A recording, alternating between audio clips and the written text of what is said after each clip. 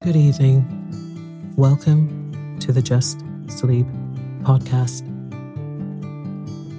I'm Tasha, your host.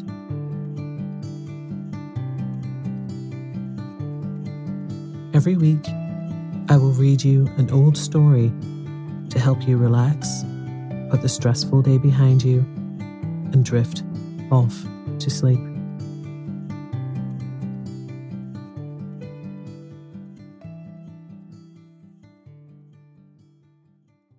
Occasionally, we will run ads in order to cover the costs of the production of the podcast.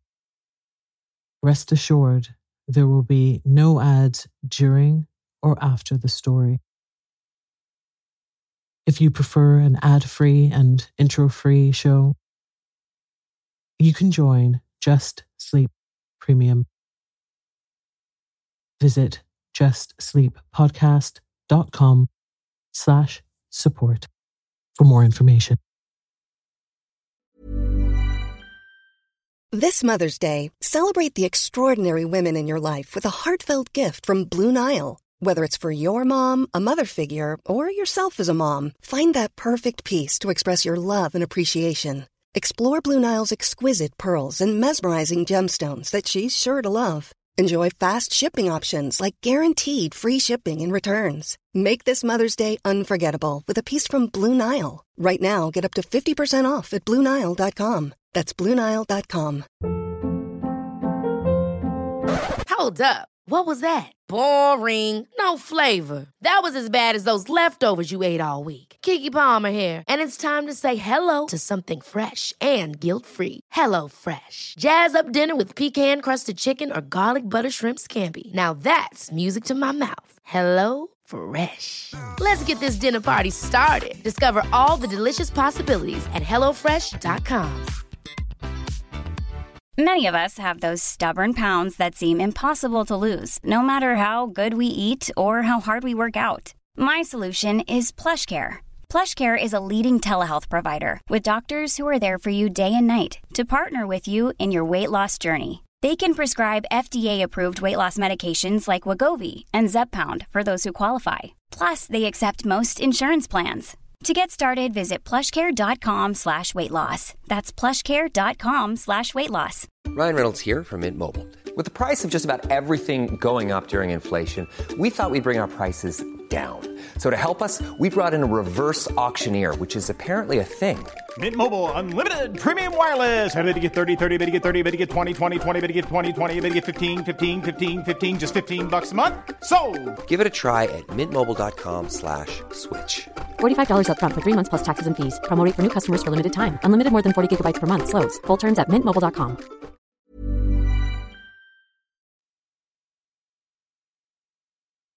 Tonight, I will be reading The Boscombe Valley Mystery, a Sherlock Holmes story by Arthur Conan Doyle.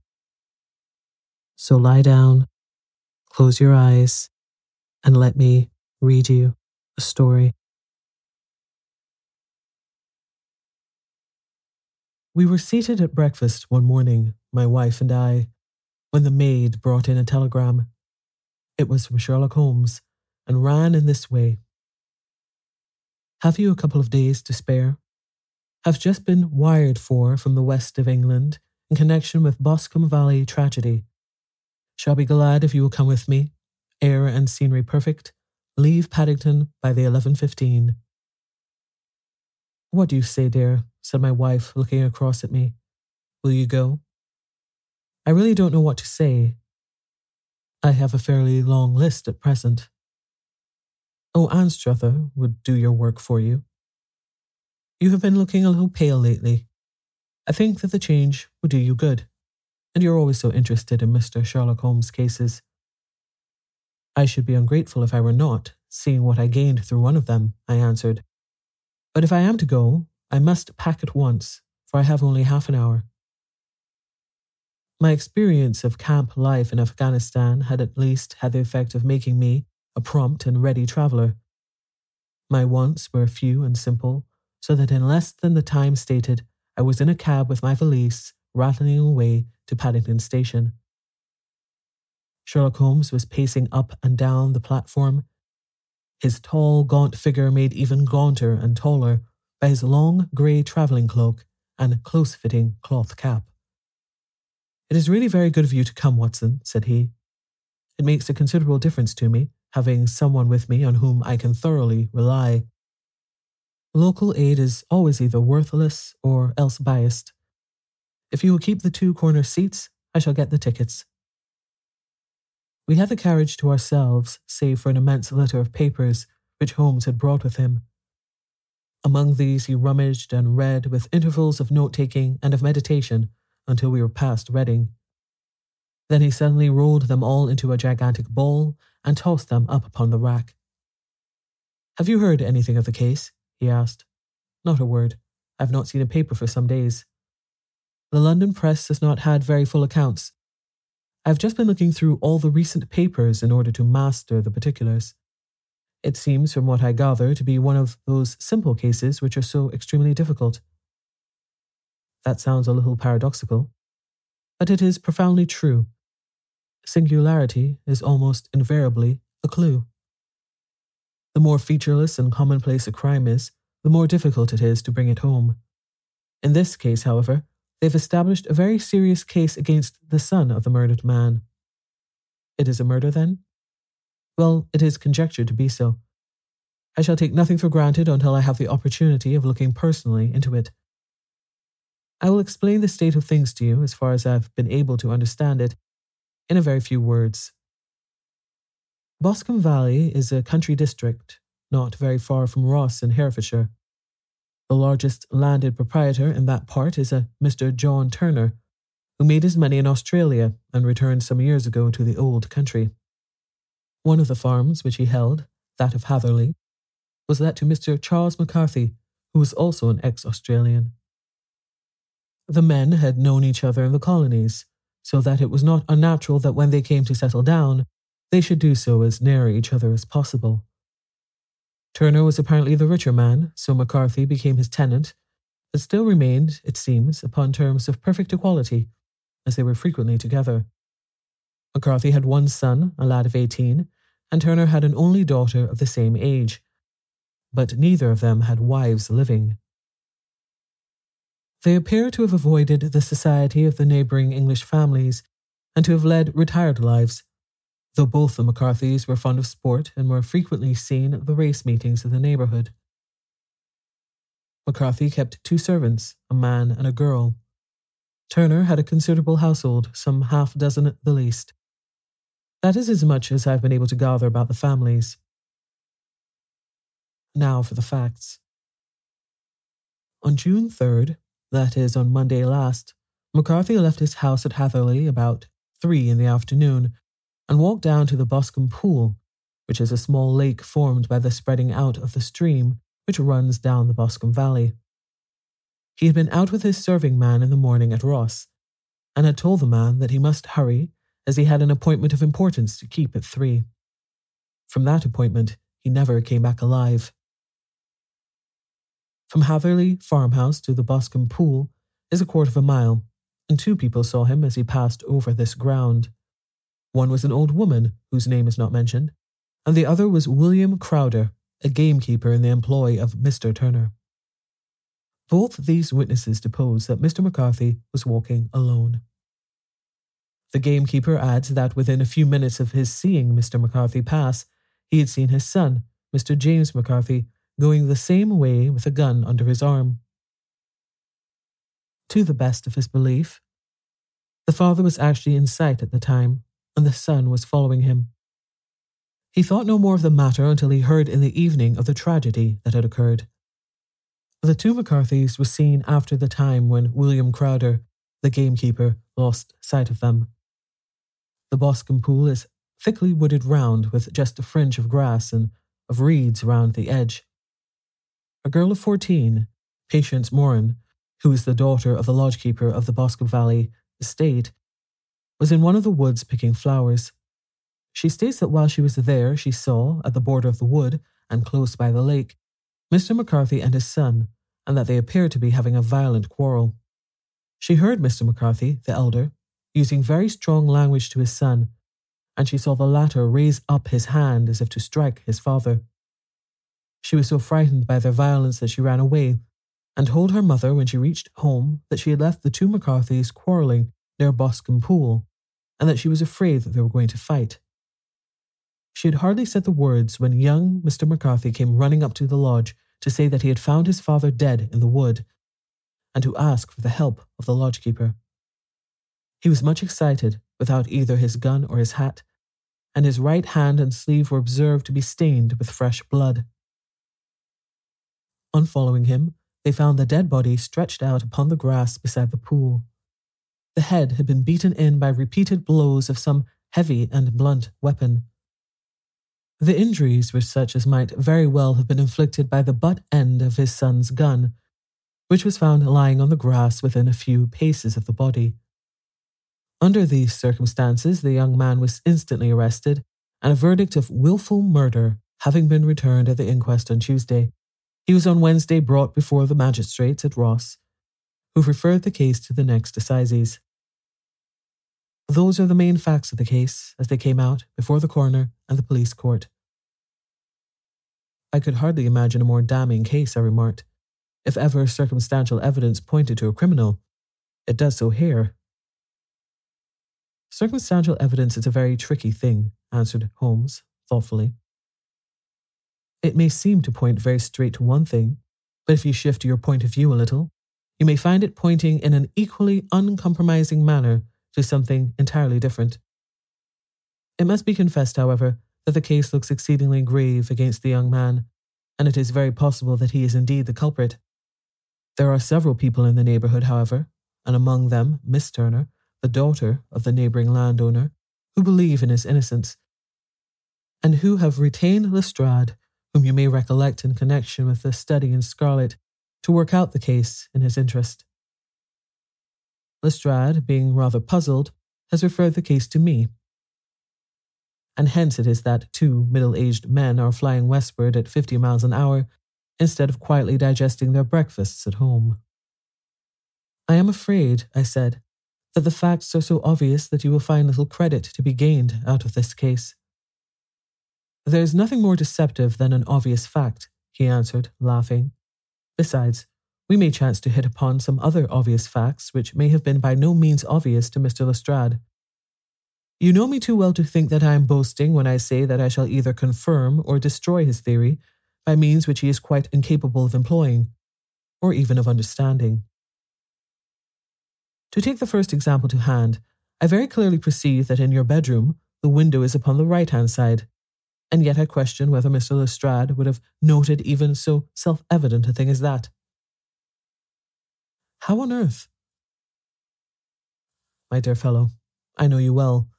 I know the military neatness which characterizes you. You shave every morning, and in this season you shave by the sunlight. But since your shaving is less and less complete as we get further back on the left side, until it becomes positively slovenly as we get round the angle of the jaw, it is surely very clear that that side is less illuminated than the other. I could not imagine a man of your habits looking at himself in an equal light and being satisfied with such a result. I only quote this as a trivial example of observation and inference.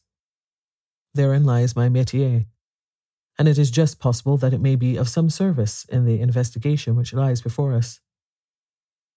There are one or two minor points which were brought out in the inquest, and which are worth considering. What are they? It appears that his arrest did not take place at once, but after the return to Hatherley Farm. On the Inspector of Constabulary informing him that he was a prisoner, he remarked that he was not surprised to hear it, and that it was no more than his deserts. This observation of his had the natural effect of removing any traces of doubt which might have remained in the minds of the coroner's jury. It was a confession, I ejaculated. No, for it was followed by a protestation of innocence. Coming on the top of such a damning series of events, it was at least a most suspicious remark. On the contrary, said Holmes, it is the brightest rift which I can at present see in the clouds. However innocent he might be, he could not be such an absolute imbecile as not to see that the circumstances were very dark against him. Had he appeared surprised at his own arrest, or feigned indignation at it, I should have looked upon it as highly suspicious, because such surprise or anger would not be natural under the circumstances, and yet might appear to be the best policy to a scheming man.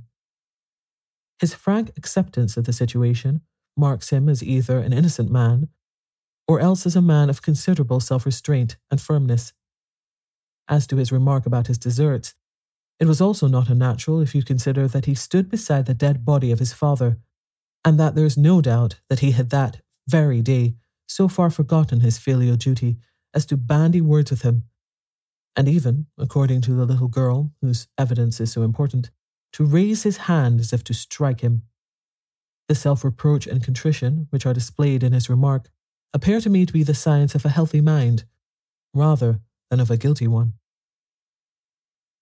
I shook my head. Many men have been hanged on far slighter evidence, I remarked. So they have, and many men have been wrongfully hanged. What is the young man's own account of the matter? It is, I am afraid, not very encouraging to his supporters, though there are 1 or 2 points in it which are suggestive. You will find it here, and may read it for yourself. He picked out from his bundle a copy of the local Herefordshire paper, and having turned down the sheet, he pointed out the paragraph in which the unfortunate young man had given his own statement of what had occurred. I settled myself down in the corner of the carriage and read it very carefully. It ran in this way. Mr. James McCarthy, the only son of the deceased, was then called and gave evidence as follows.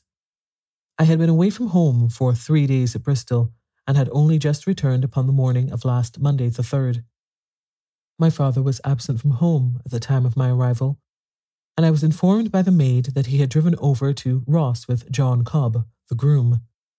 Shortly after my return, I heard the wheels of his trap in the yard, and looking out of my window, I saw him get out and walk rapidly out of the yard, though I was not aware in which direction he was going. I then took my gun and strolled out in the direction of the Boscombe pool, with the intention of visiting the rabbit warren, which is on the other side. On my way, I saw William Crowder, the gamekeeper, as he had stated in his evidence, but he is mistaken in thinking that I was following my father. I had no idea that he was in front of me. When about 100 yards from the pool, I heard a cry of cooee, which was a usual signal between my father and myself.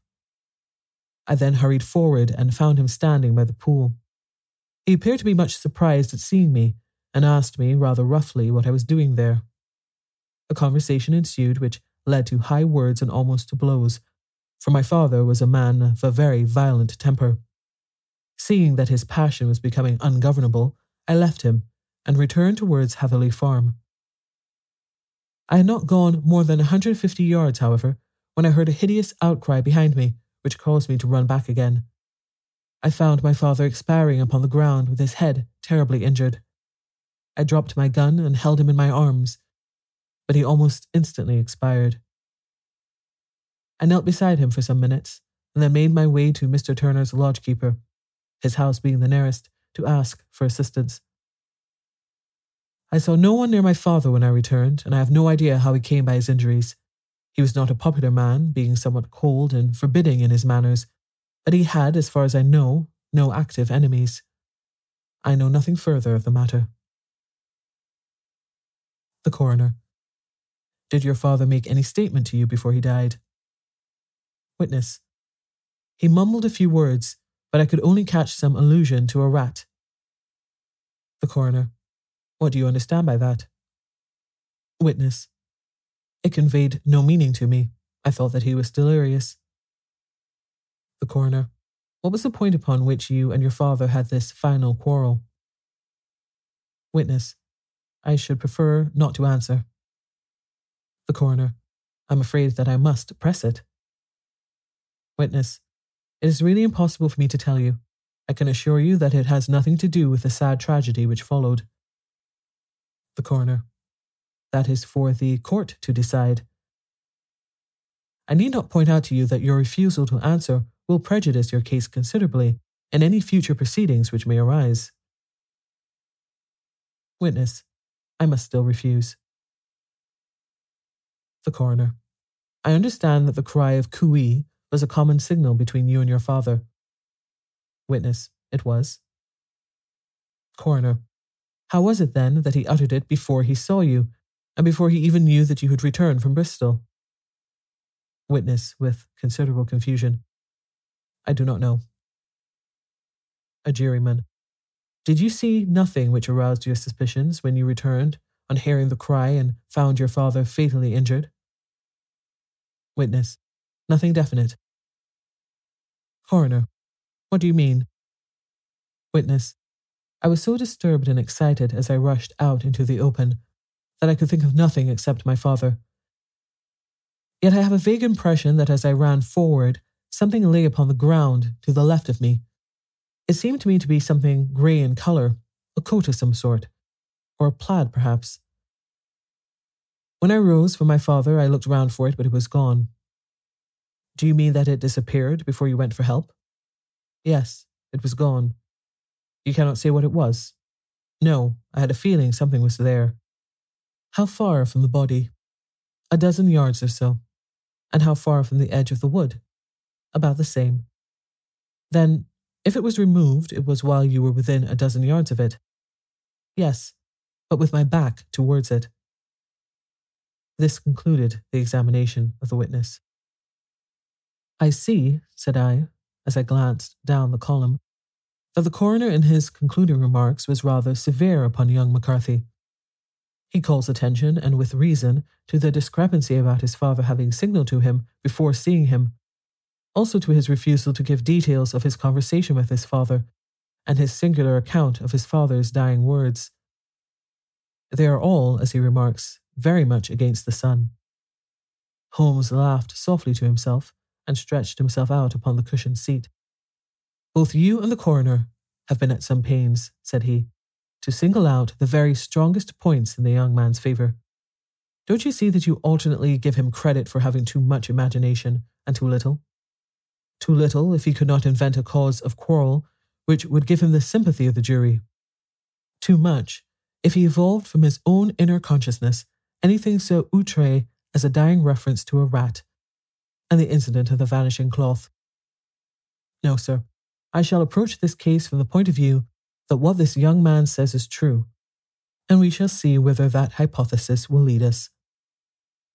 And now, here's my pocket Petrarch, and not another word shall I say of this case until we are on the scene of action. We lunch at Swindon, and I see that we shall be there in 20 minutes. It was nearly 4 o'clock when we at last, after passing through the beautiful Strood Valley and over the broad, gleaming Severn, found ourselves at the pretty little country town of Ross. A lean, ferret-like man, furtive and sly-looking, was waiting for us upon the platform. In spite of the light brown dust coat and leather leggings which he wore in deference to his rustic surroundings, I had no difficulty in recognizing Lestrade of Scotland Yard. With him, we drove to the Hereford Arms, where a room had already been engaged for us. I have ordered a carriage, said Lestrade, as we sat over a cup of tea. I knew your energetic nature, and that you would not be happy until you had been on the scene of the crime. It was very nice and complimentary of you, Holmes answered. It is entirely a question of barometric pressure. Lestrade looked startled. I do not quite follow, he said. How is the glass? 29, I see. No wind and not a cloud in the sky. I have a case full of cigarettes here which need smoking, and the sofa is very much superior to the usual country hotel abomination. I do not think that it is probable that I shall use the carriage tonight. Lestrade laughed indulgently. You have, no doubt, already formed your conclusions from the newspapers, he said.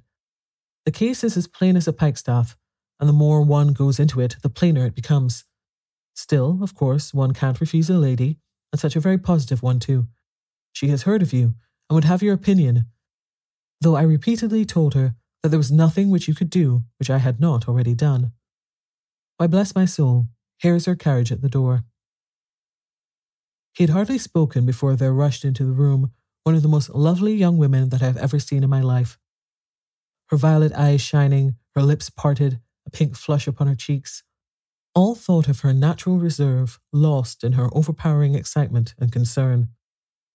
Oh, Mr. Sherlock Holmes, she cried, glancing from one to the other of us, And finally, with a woman's quick intuition fastening upon my companion, "I'm so glad that you have come. I have driven down to tell you so.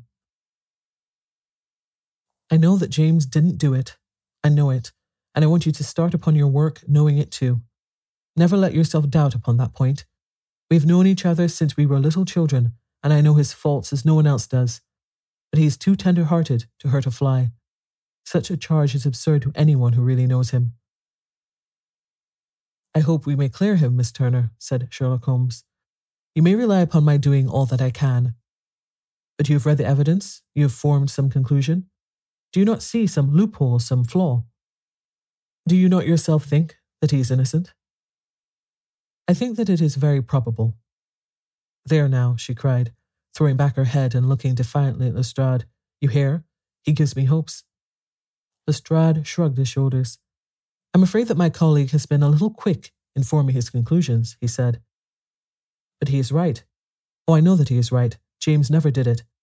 And about his quarrel with his father, I am sure that the reason why he would not speak about it to the coroner was because I was concerned in it." "In what way?" asked Holmes.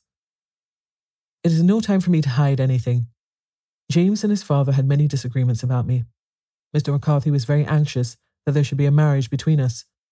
James and I have always loved each other as brother and sister, but of course he is young and has seen very little of life yet, and well, he naturally did not wish to do anything like that yet. So there were quarrels, and this, I am sure, was one of them." "And your father?" asked Holmes. "Was he in favour of such a union?" "No. He was averse to it also. No one but Mr. McCarthy was in favour of it." A quick blush passed over her fresh young face as Holmes shot one of his keen, questioning glances at her. "Thank you for this information," said he. "May I see your father if I call tomorrow?" "I'm afraid the doctor won't allow it." "The doctor?" "Yes. Have you not heard? Poor father has never been strong for years back, but this has broken him down completely. He is taken to his bed, and Dr. Willows says that he is a wreck and that his nervous system is shattered. Mr. McCarthy was the only man alive who had known Dad in the old days in Victoria." "Ha, in Victoria. That is important." "Yes, at the mines." "Quite so. At the gold mines where, as I understand, Mr. Turner made his money?" "Yes, certainly." "Thank you, Miss Turner. You have been of material assistance to me. You will tell me if you have any news tomorrow? No doubt you would go to the prison to see James. Oh, if you do, Mr. Holmes, do tell him that I know him to be innocent." "I will, Miss Turner." "I must go home now, for Dad is very ill, and he misses me so if I leave him. Goodbye, and God help you in your undertaking." She hurried from the room as impulsively as she had entered, and we heard the wheels of her carriage rattle off down the street. "I'm ashamed of you, Holmes," said Lestrade with dignity after a few minutes' silence. "Why should you raise up hopes which you are bound to disappoint? I'm not over-tender of heart, but I call it cruel." "I think that I see my way to clearing James McCarthy," said Holmes. "Have you an order to see him in prison?" "Yes, but only for you and me." "Then I shall reconsider my resolution about going out. We have still time to take a train to Hereford and see him tonight?" "Ample." "Then let us do so.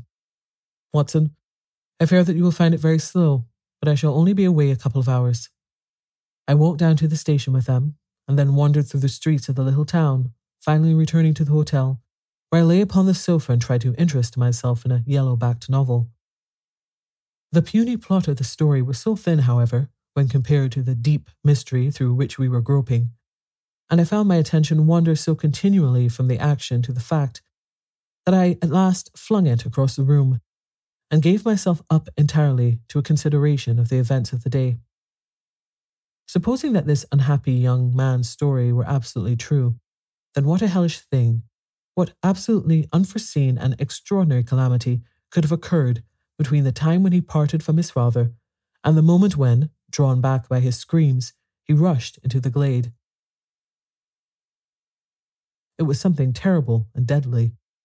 What could it be? Might not the nature of the injuries reveal something to my medical instincts?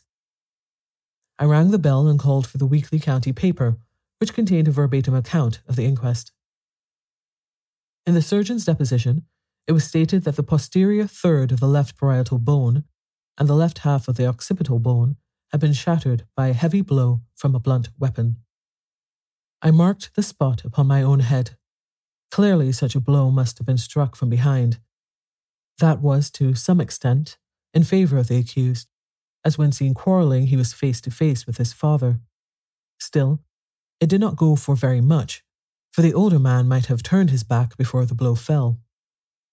Still, it might be worthwhile to call Holmes's attention to it. Then there was the peculiar dying reference to a rat. What could that mean?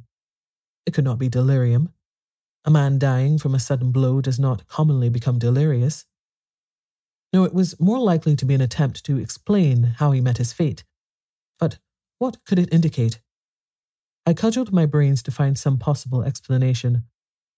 And then, the incident of the grey cloth seen by young McCarthy. If that were true, the murderer must have dropped some part of his dress, presumably his overcoat, in his flight, and must have had the hardihood to return and to carry it away at the instant when the son was kneeling with his back turned not a dozen paces off. What a tissue of mysteries and improbabilities the whole thing was. I did not wonder at Lestrade's opinion, and yet I had so much faith in Sherlock Holmes's insight that I could not lose hope as long as every fresh fact seemed to strengthen his conviction of young McCarthy's innocence. It was late before Sherlock Holmes returned. He came back alone, for Lestrade was staying in lodgings in the town. "The glass still keeps very high," he remarked as he sat down. "It is of importance that it should not rain before we are able to go over the ground. On the other hand, a man should be at his very best and keenest for such nice work as that, and I do not wish to do it when tired by a long journey. I have seen young McCarthy. And what did you learn from him? Nothing. Could he throw no light? None at all. I was inclined to think at one time that he knew who had done it and was screening him or her, but I am now convinced that he is as puzzled as everyone else. He is not a very quick-witted youth, though comely to look at and, I should think, sound at heart. I cannot admire his taste," I remarked, "if it is indeed a fact that he was averse to a marriage with so charming a young lady as this Miss Turner. Ah, thereby hangs a rather painful tale. This fellow is madly, insanely in love with her, but some 2 years ago, when he was only a lad, and before he really knew her, for she had been away 5 years at a boarding school, what does the idiot do but get into the clutches of a barmaid in Bristol and marry her at a registry office? No one knows a word of the matter, but you can imagine how maddening it must be to him to be upbraided for not doing what he would give his very eyes to do, or what he knows to be absolutely impossible.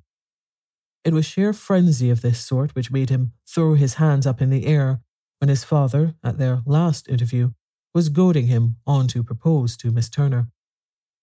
On the other hand, he had no means of supporting himself, and his father, who was by all accounts a very hard man, would have thrown him over utterly had he known the truth. It was with this barmaid wife that he had spent the last 3 days in Bristol, and his father did not know where he was.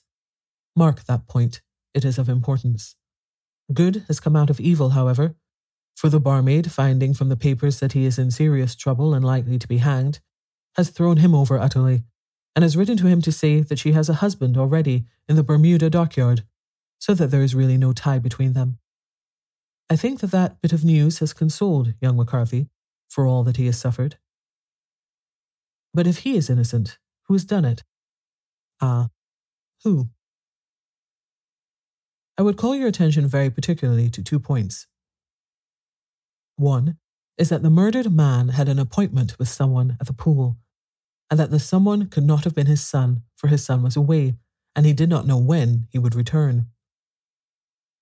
The second is that the murdered man was heard to cry "Cooee" before he knew that his son had returned. Those are the crucial points upon which the case depends. And now, let us talk about George Meredith, if you please, and we shall leave all minor matters until tomorrow. There was no rain, as Holmes had foretold, and the morning broke bright and cloudless.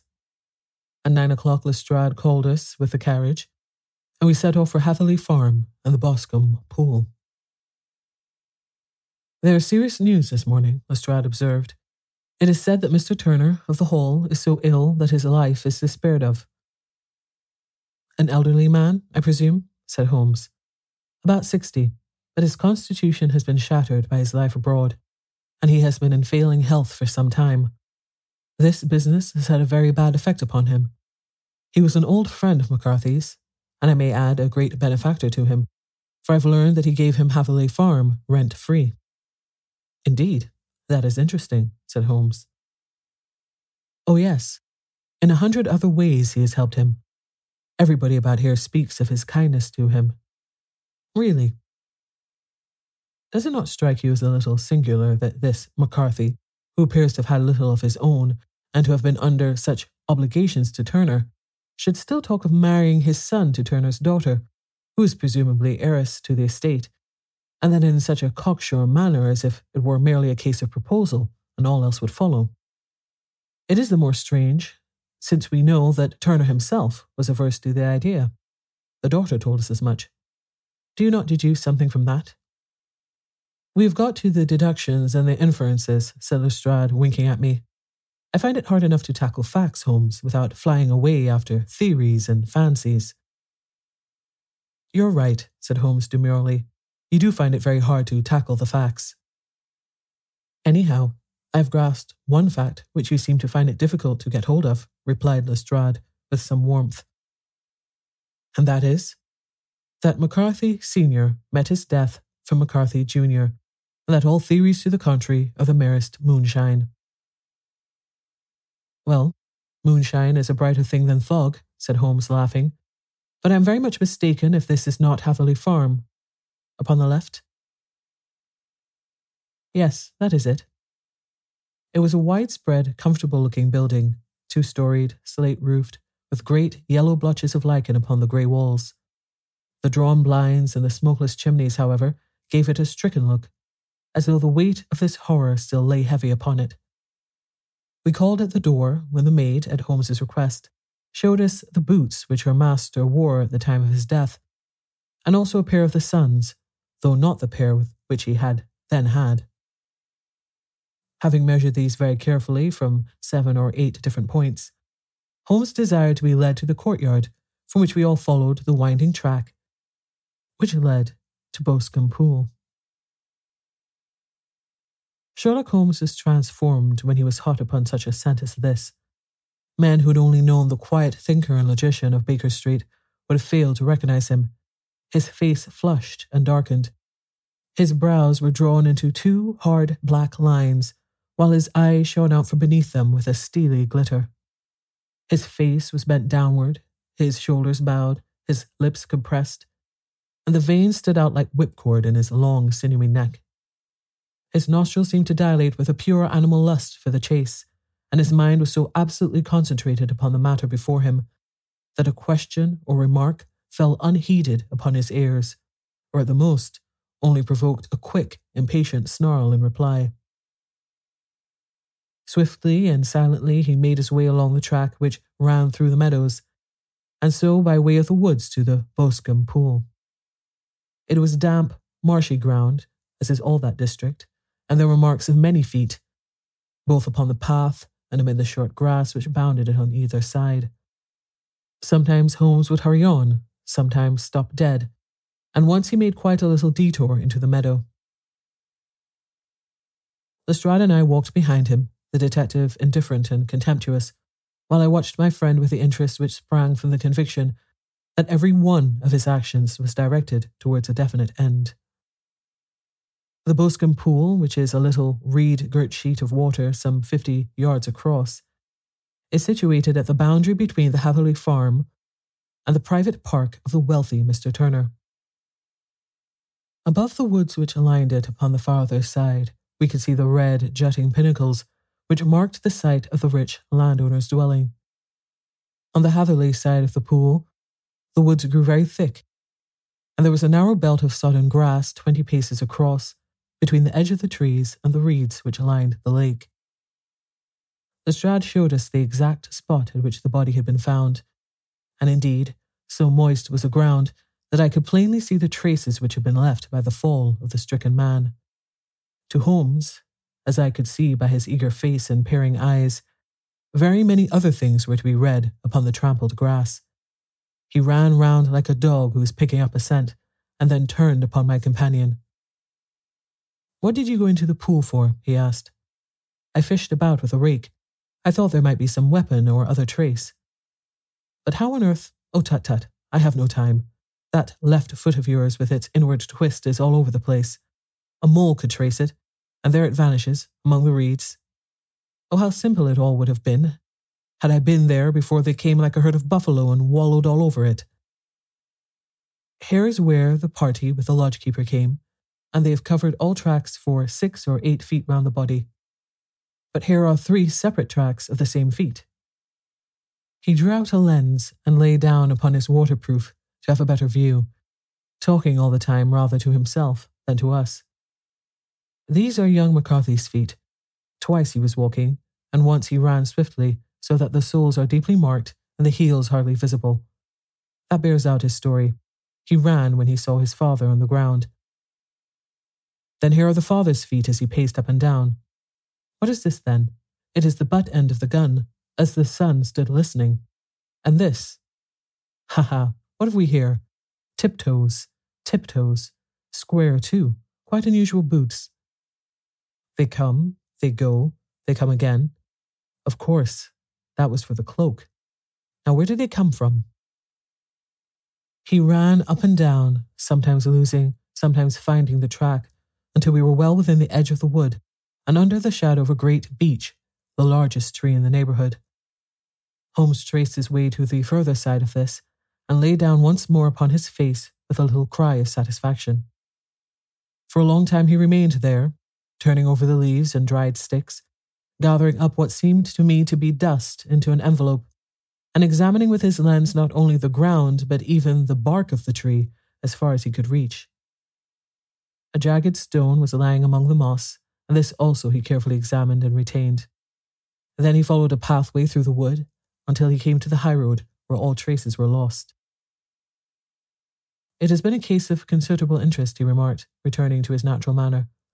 "I fancy that this grey house on the right must be the lodge. I think that I will go in and have a word with Moran, and perhaps write a little note. Having done that, we may drive back to our luncheon. You may walk to the cab, and I shall be with you presently." It was about 10 minutes before we regained our cab and drove back into Ross, Holmes still carrying with him the stone which he had picked up in the wood. "This may interest you, Lestrade," he remarked, holding it out. "The murder was done with it." "I see no marks." "There are none." "How do you know, then?" "The grass was growing under it. It had only lain there a few days. There was no sign of a place whence it had been taken. It corresponds with the injuries. There is no sign of any other weapon." "And the murderer?" "Is a tall man, left-handed, limps with the right leg, wears thick-soled shooting boots and a grey cloak, smokes Indian cigars, uses a cigar holder, and carries a blunt penknife in his pocket. There are several other indications, but these may be enough to aid us in our search." Lestrade laughed. "I'm afraid that I am still a skeptic," he said. "Theories are all very well, but we have to deal with a hard-headed British jury." "Nous verrons," answered Holmes calmly. "You work your own method, and I shall work mine. I shall be busy this afternoon, and shall probably return to London by the evening train." "And leave your case unfinished?" "No, finished." "But the mystery? It is solved." "Who is the criminal, then?" "The gentleman I describe." "But who is he? Surely it would not be difficult to find out. This is not such a populous neighbourhood." Lestrade shrugged his shoulders. "I'm a practical man," he said, "and I really cannot undertake to go about the country looking for a left-handed gentleman with a game leg. I should become the laughing-stock of Scotland Yard." "All right," said Holmes quietly. "I have given you the chance. Here are your lodgings. Goodbye. I shall drop you a line before I leave." Having left Lestrade at his rooms, we drove to our hotel, where we found lunch upon the table. Holmes was silent and buried in thought, with a pained expression upon his face, as one who finds himself in a perplexing position. "Look here, Watson," he said, when the cloth was cleared. "Just sit down in this chair and let me preach to you for a while. I don't know quite what to do, and I should value your advice. Light a cigar and let me expound. Pray, do so. Well now, in considering this case, there are 2 points about young McCarthy's narrative which strike us both instantly, although they impressed me in his favour and you against him. One was the fact that his father should, according to his account, cry "cooey" before seeing him. The other was his singular dying reference to a rat. He mumbled several words, you understand, but that was all that caught the son's ear. Now from this double point our research must commence, and we will begin it by presuming that what the lad says is absolutely true. What of this cooey then? Well, obviously it could not have been meant for the son. The son, as far as he knew, was in Bristol. It was mere chance that he was within earshot. The cooey was meant to attract the attention of whoever it was that he had the appointment with. But cooey is a distinctly Australian cry, and one which is used between Australians. There is a strong presumption that the person whom McCarthy expected to meet him at Boscombe Pool was someone who had been in Australia. What of the rat, then? Sherlock Holmes took a folded paper from his pocket and flattened it out on the table. This is a map of the colony of Victoria, he said. I wired to Bristol for it last night. He put his hand over part of the map. What do you read? A rat, I read. And now, he raised his hand. Ballarat. Quite so. That was the word the man uttered, and of which his son only caught the last 2 syllables. He was trying to utter the name of his murderer, so-and-so of Ballarat. It is wonderful, I exclaimed. It is obvious. And now you see I had narrowed the field down considerably. The possession of a grey garment was a third point which, granting the son's statement to be correct, was a certainty. We have come now out of mere vagueness to the definite conception of an Australian from Ballarat with a grey cloak. Certainly. And one who is at home in the district, for the pool can only be approached by the farm or by the estate, where strangers could hardly wonder. Quite so. Then comes our expedition of today. By an examination of the ground, I gained the trifling details which I gave to that imbecile Lestrade as to the personality of the criminal. But how did you gain them? You know my method. It is founded upon the observation of trifles. His height, I know that you might roughly judge from the length of his stride. His boots, too, might be told from their traces. Yes, they were peculiar boots. But his lameness? The impression of his right foot was always less distinct than his left. He put less weight upon it. Why? Because he limped. He was lame. But his left-handedness? You were yourself struck by the nature of the injury as recorded by the surgeon at the inquest. The blow was struck from immediately behind, and yet was upon the left side. Now how can that be unless it were by a left-handed man? He had stood behind that tree during the interview between the father and the son. He had even smoked there. I found the ash of a cigar, which by my special knowledge of tobacco ashes, enables me to pronounce as an Indian cigar. I have, as you know, devoted some attention to this, and written a little monograph on the ashes of 140 different varieties of pipe, cigar, and cigarette tobacco. Having found the ash, I then looked around and discovered the stump among the moss where he had tossed it. It was an Indian cigar of the variety which are rolled in Rotterdam. And the cigar holder? I could see that the end had not been in his mouth. Therefore he used a holder. The tip had been cut off, not bitten off. But the cut was not a clean one, so I deduced a blunt penknife. Holmes, I said, you have drawn a net round this man from which he cannot escape, and you have saved an innocent human life as truly as if you had cut the cord which was hanging him. I see the direction in which all this points. The culprit is Mr. John Turner, cried the hotel waiter, opening the door of our sitting room and ushering in a visitor. The man who entered was a strange and impressive figure. His slow, limping step and bowed shoulders gave the appearance of decrepitude, and yet his hard, deep-lined, craggy features and his enormous limbs showed that he was possessed of unusual strength of body and of character. His tangled beard, grizzled hair, and outstanding, drooping eyebrows combined to give an air of dignity and power to his appearance, but his face was of an ashen white, while his lips and the corners of his nostrils were tinged with a shade of blue. It was clear to me at a glance that he was in the grip of some deadly and chronic disease. "Pray, sit down on the sofa," said Holmes gently. "You had my note?" "Yes, the lodge-keeper brought it up. He said that you wished to see me here to avoid scandal. I thought people would talk if I went to the hall." "And why did you wish to see me?" He looked across at my companion with despair in his weary eyes, as though his question was already answered. "Yes," said Holmes, answering the look rather than the words. "It is so. I know all about McCarthy." The old man sank his face in his hands. "God help me," he cried, "but I would not have let the young man come to harm. I give you my word that I would have spoken out if it went against him at the assizes." "I'm glad to hear you say so," said Holmes gravely. "I would have spoken now had it not been for my dear girl. It would break her heart. It will break her heart when she hears that I am arrested." "It may not come to that," said Holmes. "What? I'm no official agent. I understand that it was your daughter who required my presence here, and I am acting in her interests. Young McCarthy must be got off, however." "I'm a dying man," said old Turner. "I have had diabetes for years. My doctor says it is a question whether I shall live a month. Yet I would rather die under my own roof than in a jail." Holmes rose and sat down at the table with his pen in his hand and a bundle of paper before him. "Just tell us the truth," he said. "I shall jot down the facts. You will sign it, and Watson here can witness it. Then I could produce your confession at the last extremity to save young McCarthy. I promise you that I shall not use it unless it is absolutely needed." "It's as well," said the old man. "It's a question whether I shall live to the assizes, so it matters little to me, but I should wish to spare Alice the shock. And now I will make the thing clear to you. It has been a long time in the acting, but will not take me long to tell. You didn't know this dead man, McCarthy. He was a devil incarnate, I tell you that.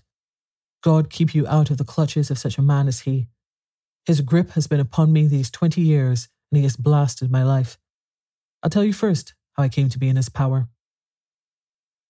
It was in the early 60s at the diggings. I was a young chap then, hot-blooded and reckless, ready to turn my hand at anything. I got among bad companions, took to drink, had no luck with my claim, took to the bush, and in a word became what you would call over here a highway robber. There were 6 of us, and we had a wild, free life of it, sticking up a station from time to time, or stopping the wagons on the road to the diggings. Black Jack of Ballarat was the name I went under, and our party is still remembered in the colony as the Ballarat Gang. One day a gold convoy came down from Ballarat to Melbourne, and we lay in wait for it and attacked it. There were 6 troopers and 6 of us, so it was a close thing. But we emptied 4 of their saddles at the first volley. 3 of our boys were killed, however, before we got the swag. I put my pistol to the head of the wagon driver, who was this very man McCarthy. I wished to the Lord that I had shot him then, but I spared him, though I saw his wicked little eyes fixed on my face, as though to remember every feature. We got away with the gold, became wealthy men, and made our way over to England without being suspected. There I parted from my old pals and determined to settle down to a quiet and respectable life. I bought this estate, which chanced to be in the market, and I set myself to do a little good with my money, to make up for the way in which I had earned it. I married too, and though my wife died young, she left me my dear little Alice. Even when she was just a baby, her wee hand seemed to lead me down the right path as nothing else had ever done. In a word, I turned over a new leaf and did my best to make up for the past. All was going well when McCarthy laid his grip upon me. I'd gone up to town about an investment, and I met him in Regent Street with hardly a coat to his back or a boot to his foot. "Here we are, Jack," says he, touching me on the arm. "We'll be as good as family to you. There's 2 of us, me and my son, and you can have the keeping of us. If you don't, it's a fine, law-abiding country is England, and there's always a policeman within a whale." Well, down they came to West Country. There was no shaking them off, and there they've lived rent-free on my best land ever since. There was no rest for me, no peace, no forgetfulness. Turn where I would, there was his cunning, grinning face at my elbow. It grew worse as Alice grew up, for he soon saw I was more afraid of her knowing my past than of the police. Whatever he wanted he must have, and whatever it was I gave him without question: land, money, houses, until at last he asked a thing which I could not give. He asked for Alice. His son, you see, had grown up, and so had my girl, and as I was known to be in weak health, it seemed a fine stroke to him that his lad should step into the whole property. But there I was firm. I would not have his cursed stock mixed with mine. Not that I had any dislike to the lad, but his blood was in him, and that was enough. I stood firm. McCarthy threatened. I braved him to do his worst. We were to meet at the pool midway between our houses to talk it over. When I went down there, I found him talking with his son, so I smoked a cigar and waited behind a tree until he should be alone. But as I listened to his talk, all that was wretched and bitter in me seemed to come uppermost. He was urging his son to marry my daughter with as little regard for what she might think, as if she were a tart from off the streets. It drove me mad to think that I, and all that I held most dear, should be in the power of such a man as this. Could I not snap the bond? I was already a dying and a desperate man. Though clear of mind and fairly strong of limb, I knew that my own fate was sealed. But my memory and my girl, both could be saved if I could but silence that foul tongue. I did it, Mr. Holmes. I would do it again. Deeply as I have sinned, I have led a life of martyrdom to atone for it, but that my girl should be entangled in the same meshes which held me was more than I could suffer. I struck him down with no more compunction than if he had been some foul and venomous beast. His cry brought back his son, but I had gained the cover of the wood, though I was forced to go back to fetch the cloak which I had dropped in my flight. That is the true story, gentlemen, of all that occurred. Well, it is not for me to judge you, said Holmes, as the old man signed the statement which had been drawn out. I pray that we may never be exposed to such temptation. I pray not, sir. And what do you intend to do? In view of your health, nothing. You are yourself aware that you will soon have to answer for your deed at a higher court than the assizes. I will keep your confession, and if McCarthy is condemned, I shall be forced to use it. If not, it shall never be seen by mortal eye, and your secret, whether you be alive or dead, shall be safe with us. Farewell, then, said the old man solemnly. Your own deathbeds, when they come, will be the easier for the thought of the peace which you have given to mine. Tottering and shaking in his giant frame, he stumbled slowly from the room. God help us, said Holmes after a long silence. Why does fate play such tricks with poor helpless worms? I never hear of such a case as this that I do not think of Baxter's words and say, there, but for the grace of God, goes Sherlock Holmes. James McCarthy was acquitted at the assizes on the strength of a number of objections which had been drawn out by Holmes and submitted to the defending counsel. Old Turner lived for 7 months after our interview, but he is now dead, and there is every prospect that the son and daughter may come to live happily together, in ignorance of the dark cloud which rests upon their past.